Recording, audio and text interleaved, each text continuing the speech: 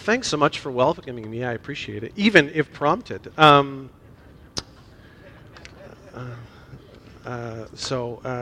it's good. This is one of those ones where I was kind of sitting at home, for the last 2 or 3 weeks, going, what do you talk about on your first week, right? You're coming in, you're new. Do you do kind of like the New Year thing?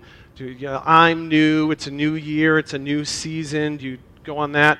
Chris did a wonderful job of sort of summarizing a lot of that stuff last week. So I thought, no, that's probably not it. Do I go back to something I've done before? Do I try to start a series and keep it consistent? I don't know. And then I thought, you know what, I'm just overthinking this. I'm overthinking it. It's fine. The reality is probably this first week nobody's really going to remember anyways. So I felt pretty comfortable with that. And then last week I learned that Nancy's going to write a journal about this. And I thought, oh gosh, okay. So now then I'm rethinking the whole thing again. And so what I settled on eventually was just something that I've talked about quite a bit over the last couple of years, especially in a role that I was in that I'm sure will come out at some point or another. And it's something I'm really passionate about, and it's just the path to leading people towards Jesus and making sure that He is known to as many people as possible, and making sure that we sort of get out of the way to let God do the work that He needs to do the work in the lives of the people that we're meeting and in our lives as well. So knowing as well, and you'll see me do this from time to time, knowing as well that there are some people that are watching this morning online, good morning, that aren't normally church people but are just purely interested in me and, I don't know, wondering if I'm going to fall off the stage or something like that. I wanted to make sure that I just set the stage and set the context of where we were going to go. But before I do that, I have a question, and that's this. Are any of you list people? Is anybody here a list person? A handful of people. My wife is a list person. I'm not a list. I make lists because you have to. My wife is like very type A. She has spreadsheets that organize her spreadsheets. She's one of these people, right? And it keeps our whole life organized, and it's wonderful, and I'm so grateful for it. And I just, I was thinking that sometimes, we make lists about all kinds of things in our lives, groceries and what we're supposed to do and where we're supposed to be and how we're supposed to do it. And we do it in the church too, I think sometimes. We make this list of, who we want to see and what we want the church to be like and, who the ideal person to walk in through the door is or what people need to know sort of in order to get to know Jesus. And sometimes we don't necessarily admit those lists in our mind, but they happen. And so I found this video, which I think is a little bit fun, and it's this girl, I think her name is Heather, and she's got some lists too of things that she's looking for in a partner. And I'm just wondering, after we watch this, maybe if we can analyze that a bit as we lead into our scripture. So, James, go ahead. You can play that. Heather bought me her list of requirements, so let's check them out. He must be between 30 and 45, financially stable, no kids, 5'10" or taller, no hookups or flings, ready to settle down, no roommates, no smoking, must love dessert, and can't be anti-sugar. Okay, but there's some more requirements, so let's take a look at these. Must be honest, reliable, sweet and kind, quick-witted, romantic, must love food, must pay on the first date, no flowers on the first date, must be a social drinker, and must never wear sweatpants. What? The last guy I dated, we fought all the time because he wanted to go to Starbucks in sweatpants and go to breakfast in sweatpants, and no one should be doing that. Really? Yeah. Wow. All right, here we go. Let's see. Must be adventurous, must be humble, must be spontaneous, must be a planner, can't be self-centered, can't be cocky, must love dogs, can't own a dog from a breeder, can't be jealous of her dog, and can't own a cat. Okay, he can't be jealous of your dog? So the last guy I dated, he admitted after a few months that he was jealous of my dog, and he was kind of mean to my dog in the beginning. And he said that I gave my dog more attention than I gave to him. Did you? Well, I mean, my dog never fought with me.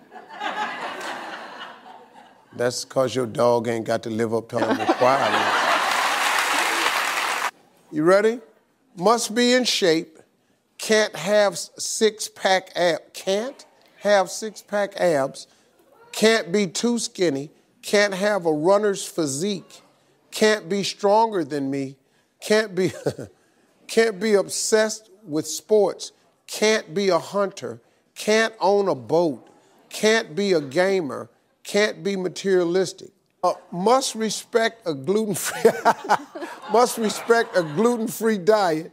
Can't be too close to family and friends. Must open doors for me. Must be willing to move someplace warm. Must love traveling. Can't brag about traveling. Oh, we can go there, but you can't tell nobody. You shut your mouth. What you telling everybody we was in Arizona for? Must maintain eye contact. Can't be a party boy. Can't be intimidated by me. Favorite season Favorite season cannot be fall. They're so typical. Everyone's favorite season is fall. And so then they want to go pumpkin picking and apple picking and to haunted houses and it's just like it's watching the same movie and knowing the ending every single time. Do you like quiet time? I do. You're going to have a lot of it.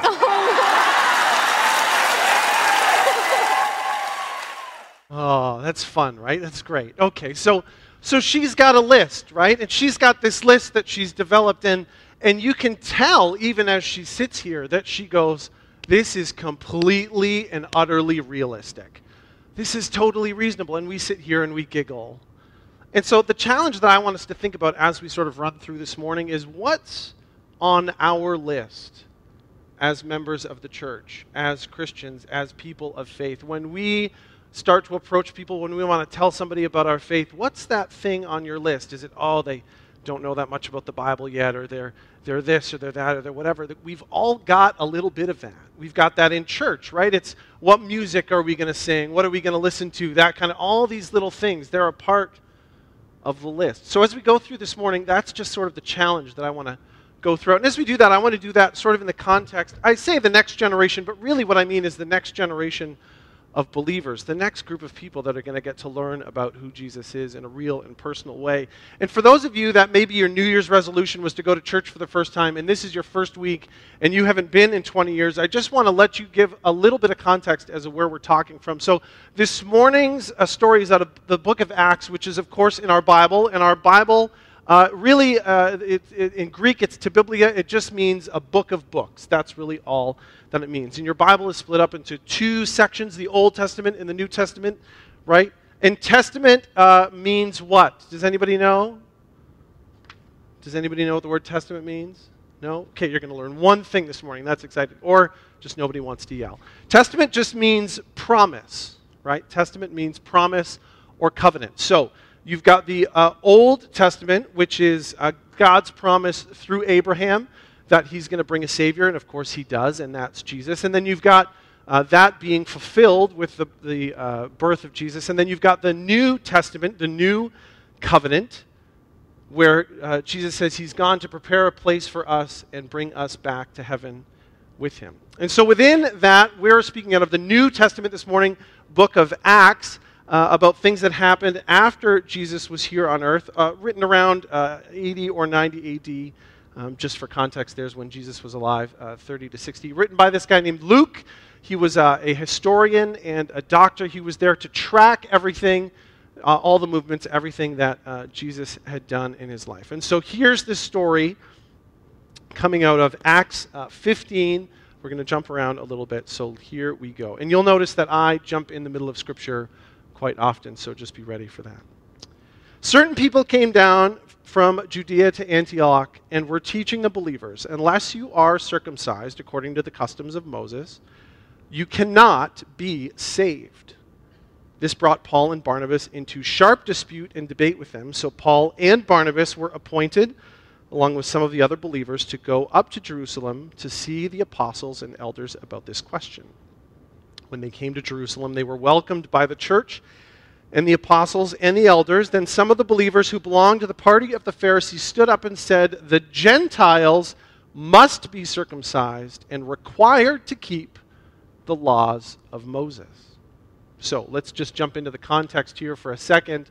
First of all, those certain people in the story, those are just Jewish teachers of the law, right? Rabbis, the Pharisees, folks that were in charge of understanding, knowing, and to some degree helping people follow or enforcing the laws. Moses, of course, we know is a famous Jew from the Old Testament, Ten Commandments, Red Sea, wrote a lot of the law. We know who Moses is, most people.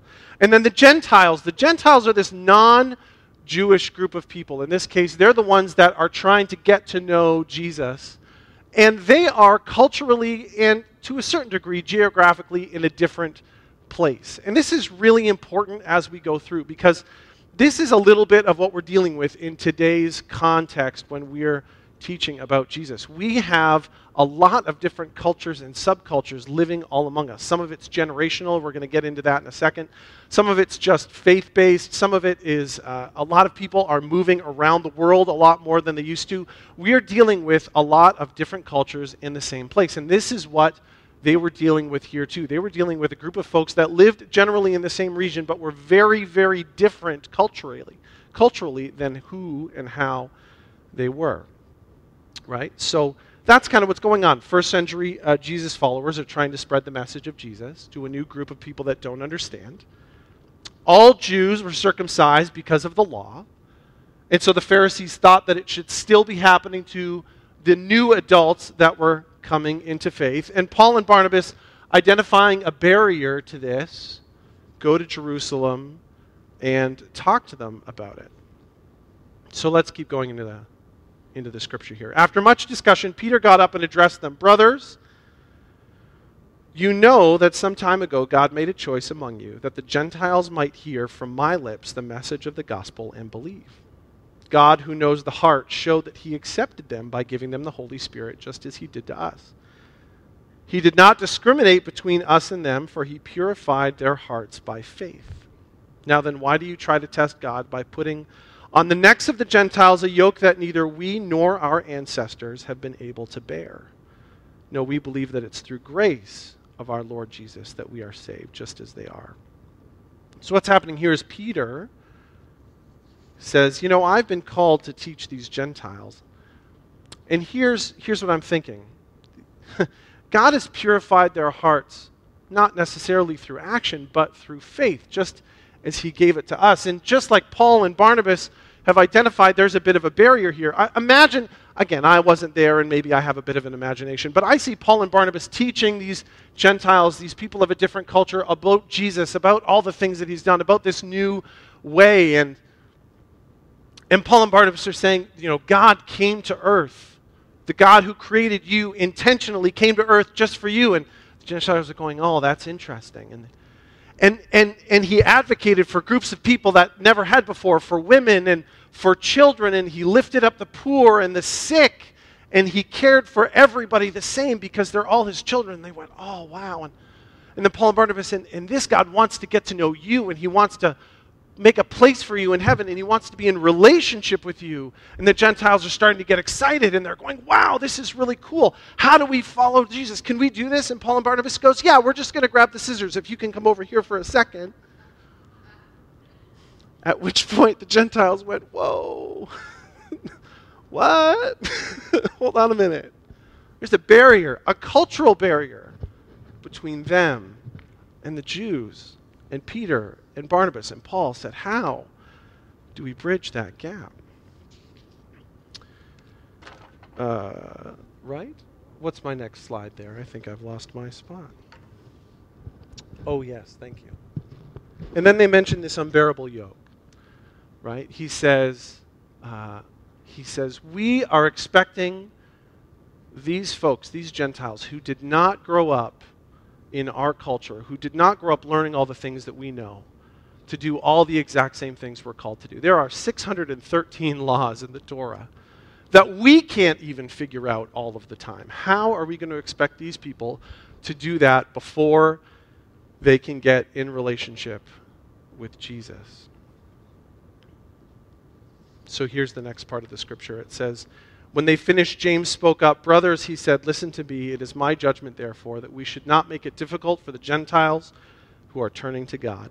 Instead, we should write to them, telling them to abstain from food polluted by idols, from sexual immorality, and from the meat of strangled animals, right? So James gets up, brother of Jesus, and he says, it just shouldn't be this hard to get to know God. It just shouldn't be this hard to get to know the creator of the world, the one who made you and me. And that doesn't mean that we shouldn't follow him, because we're going to put a couple of things in place. We're going to make sure that some of these things are followed just as we do today, but let's leave room for the Spirit to work in their lives, for God to do a little bit of work, for us to have to do everything as well. And so when I think about all this, and I think about evangelizing and the next generation and people who need to get to know God, I often think, boy, do we know who the people are that we're trying to tell about Jesus? Do we know our audience? Do we know those folks? This is something that you're going to learn that I'm pretty passionate about, understanding where people are in their context so that we can bring the life-changing reality of Jesus Christ into their lives. So I've done a lot of work in this area over time, and I just wanted to let you know a couple of things that I've been thinking about here. First of all, a lot of different generations, most of them represented here this morning. Silence, 28 to 45. Any of that generation here this morning? Don't be afraid to wave. If you are, not too many. Couple there. Okay, that's great. Baby boomers were born from 46 to 64. Where are my baby boomers at? Okay, a few more hands. Good. Gen X, 65 to 80. Where are my Gen Xers? Wonderful. That's great. Millennials, that's me, 81 to 96. My millennials are here. Do you know why they call us millennials? It's because narcissist is too hard to spell. That's why. That's true. There's a lot of S's in there. And the Gen Zers, right? 97 to 2003 or 2013. Are there any of those in here this morning? Do we have any of those? A few. Okay. So we have all of these groups, and they're all in different cultural parts, and we all know this. And then we have people coming in, and there's just a lot of different things, and people are in a lot of different places. And one of the big things that we're dealing with right now is this group called the Nones. Have you heard of this group? I've got a slide here for you that kind of shows that in the 1970s, about 4% of our country were religious nones. Those are people that are non-religiously affiliated. So if you did a census and it said, are you a Christian, Catholic, Jewish, whatever, and then you added even their agnostic or atheist, if you were none of those things, you were a none, and so you would put none. In 1970, our country was 4% nones. In 2011, the last time we have solid data on this, it was 24%, which is a pretty big jump in that period of time. Now, some new research from EFC came out and said that if you were to combine the nones with those that would also associate with agnostic and atheist, last year you'd have about 50% of our country. That's a big swing. That is a huge swing away from a whole lot of things, like people following the faith and biblical knowledge. Biblical knowledge is one of the big ones here. Look at this. Biblical understanding in the 1960s. Let's put it on a chart, like a 0 to 10 chart. Let's say 1 is somebody who has no relationship with Jesus at all, and 10 is somebody who's come to faith. In the 60s, generally, Christian beliefs were understood and known, right? There was prayer in schools. There was, more people went to church than not. It was kind of more noteworthy if your family didn't go to church than if it did, right? There were Christmas plays and, all of these types of things. And even the average person, even if they weren't really committed, knew, Adam and Eve and David and Goliath and all of these stories. But today, that's just not the culture that we're living in. Even though we're living geographically in the same spot, today we're culturally living in a place where the nones are in a very different spot. They have very little or no knowledge of the relationship with Jesus. And this is how, as a church, this is one of those things on our list. This is one of those things that we just kind of assume people have. Well, if you're going to come to church, we're going to talk to you like you have this much knowledge, and if you don't, well, you better catch up. It happens a lot. And it's interesting because what we wouldn't do is we wouldn't take a kid in grade 3 and plop them into a university level class and expect them to succeed. But in church, that is kind of what we do. Because an expectation of what you're supposed to know is on your list. And so I just came up with this little phrase, and it just says, when we consider who we're trying to welcome as a church, we become more welcoming. That makes sense. This is what James and Paul and Barnabas were talking about. Gen Z, I was a youth pastor for a really long time. And so here's just a couple little fun things about Gen Z that Tim Elmore talks about. First is that they don't need adults to get information. They don't. Because they can, and some people go, really? Yeah, because they can Google something way faster than you can tell them, or they can wander down the hall. Of course they can. That doesn't mean that adults aren't important. It just means that perhaps our role is changing a little bit. Changing from education to wisdom and insight and discernment. And that's a shift in the church that sometimes we need to make. One of the things on our list is you come here. Hi, sweetheart. You come here and you learn from us. You teach us what we want you to know. What we need to learn about this generation, this next generation, regardless of the age, is they're coming in with a lot of knowledge about church, about Jesus, about faith. And some of it's here, and some of it's there, and some of it's been here, grabbed from here, and some of it's been grabbed from there, and it's our job to listen and to discern what that is, right? I've got a story about this. Like I said, we used to run a landscaping company. We had a truck breakdown one day. I knew it was an alternator. And so we pulled over to the side of the road. We had our second truck there with us, thankfully. I pulled the alternator out. I went to the store. I bought a new alternator. I came back. I watched a couple of YouTube videos. I got my tools out. And then I called my mechanic. And I said, hey, Ryan, I got this problem. I should have just called you. I wish I'd known, Jason. But next time, that's where I'm going to go. And I said, hey, I've got this problem. This is the alternator that I'm dealing with. What do you think? And he went, well, if you stick a screwdriver in there and you just kind of pin it, you pin the thing, it slides in a lot nicer. And I said, thanks. And I put it in, and away we went. Because in that moment, I didn't need Ryan for all of the knowledge of how to, but I did need his experience and his wisdom. And that's what this next generation of folks needs. They've got a lot of knowledge in a lot of cases. What they need is somebody to sit and listen and ask questions and offer insight. Here's another thing Gen Z is dealing with more than most of us.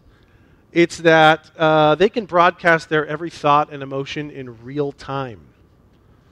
So here's what I'd like you to do for a second. I'd like you to close your eyes, and I'd like you to think about the dumbest thing you ever did that you didn't get caught doing. It's always a couple of giggles. Now I want you to open your eyes and think about how different your life or your upbringing would be if that thing had been live tweeted in real time to everybody you knew and 100,000 people you didn't. And we don't think about it that way, but that is something that this generation is dealing with.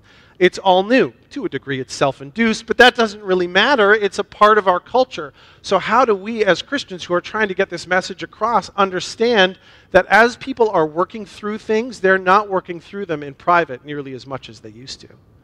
How do we have grace for that? How do we find those spaces to make sure people can learn about Jesus in a way that isn't difficult?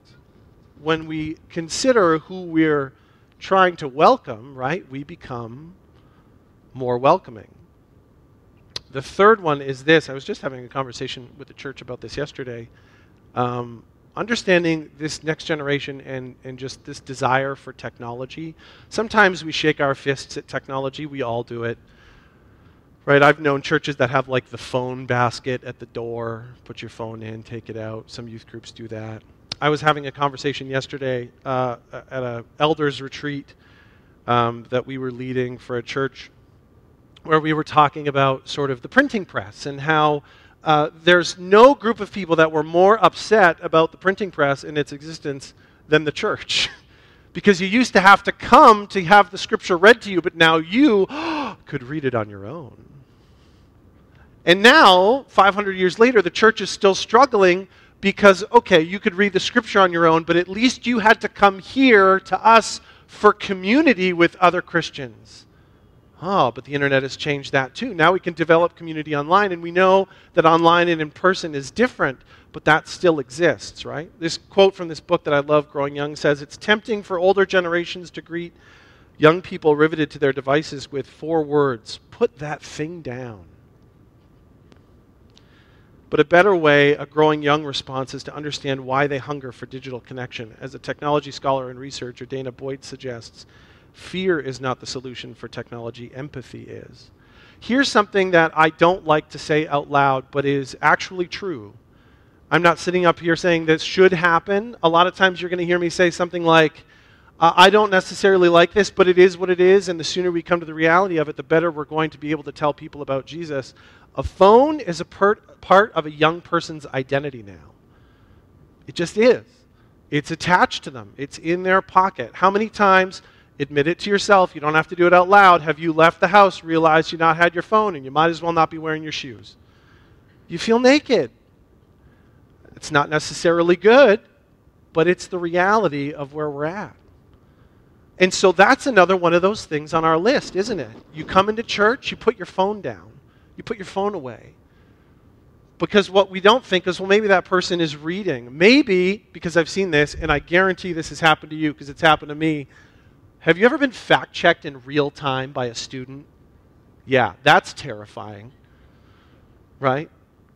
I've been fact-checked in real time. I've said something, watched a student go, I don't think that's right, and grabbed their phone and checked it out. And I'm going, oh boy. Right? But that's part of what we're dealing with. That's the culture that we're dealing with. And on our list is, that shouldn't be there. This is where you come, and this is. And Paul and Barnabas and James, they all said this. They said, we shouldn't make it difficult for the Gentiles who are turning to God. We shouldn't make it difficult. It shouldn't be hard to get to know Jesus, because I think sometimes we take a little bit more of that responsibility on ourselves that we need to. We say we need to bring people from 1 to 100. We need to bring 1 to 10. We forget that it's not us that changes people's hearts. It's God that changes people's hearts. It's the Holy Spirit working in their lives that changes people's hearts. It's us living in their lives and working and being an example and being there and giving access and saying, you can talk to us anytime. Look, here's who Jesus is. And then allowing God room to work. So this morning, as I read that set of scripture, my challenge to you just is this. What's on your list? What's on your has-to list? What's the list in the front of your head, but what's the one in your back of your head that you don't talk about? That one where you said, boy, if we're going to welcome people into the kingdom, they better blank, blank, blank. How can we introduce Jesus to people and then let God start to do the work and the Holy Spirit start to do the work in their lives? How are we making it more difficult than it needs to be to hear the message of Jesus? And this is something that I work through almost all the time, struggle with every day as a person who's trying to figure out how to tell people about God. I just sit there and I go, am I letting God work, or am I getting in the way? And I hope and I pray that I'm not. And so my prayer for you and our time together is that we find ways to take the name of Jesus and get it out into our communities, to get it out into the people that you know, to get it in front of everybody we can, because sometimes we just need to take that first step and just say, God, this is up to you. Can you go with the rest? Can you lead us where we're going to go next? And sometimes that means we're wisdom and not teaching, and sometimes that means it's more questions than answers, and sometimes it's against all that stuff that was on our list. But I would encourage you and challenge you to think about that as we move forward as a church, as we figure out what's next, as we tell the nations about the name of Jesus. Let's pray together. God, thanks so much for this morning. Thanks for the opportunity that we have to get together to pray for those in our communities, to try to find out how we can get your name in front of those who don't know you yet. And Lord, sometimes I think we put a little bit too much of it on ourselves, God. We're the adults in the room. We have been going to church our whole lives. We're so smart. We know all the things that we're supposed to say. But God, I just pray that you would challenge us to lean on you in those moments, to lean on the wisdom of Paul and Barnabas and Peter and James, to say, how do we get your name and your love and your care for the people in our lives in front of them? And then how do we depend on you to lead us to do the rest and your Holy Spirit to work in their lives, God? And I just pray as we do that this morning and as we do that going forward, that you would give us encouragement, uplift us, give us the words to say, give us the wisdom, give us the things to do so that we can not work for ourselves or work for our church, but work through you and work for your kingdom. In Jesus' name, amen.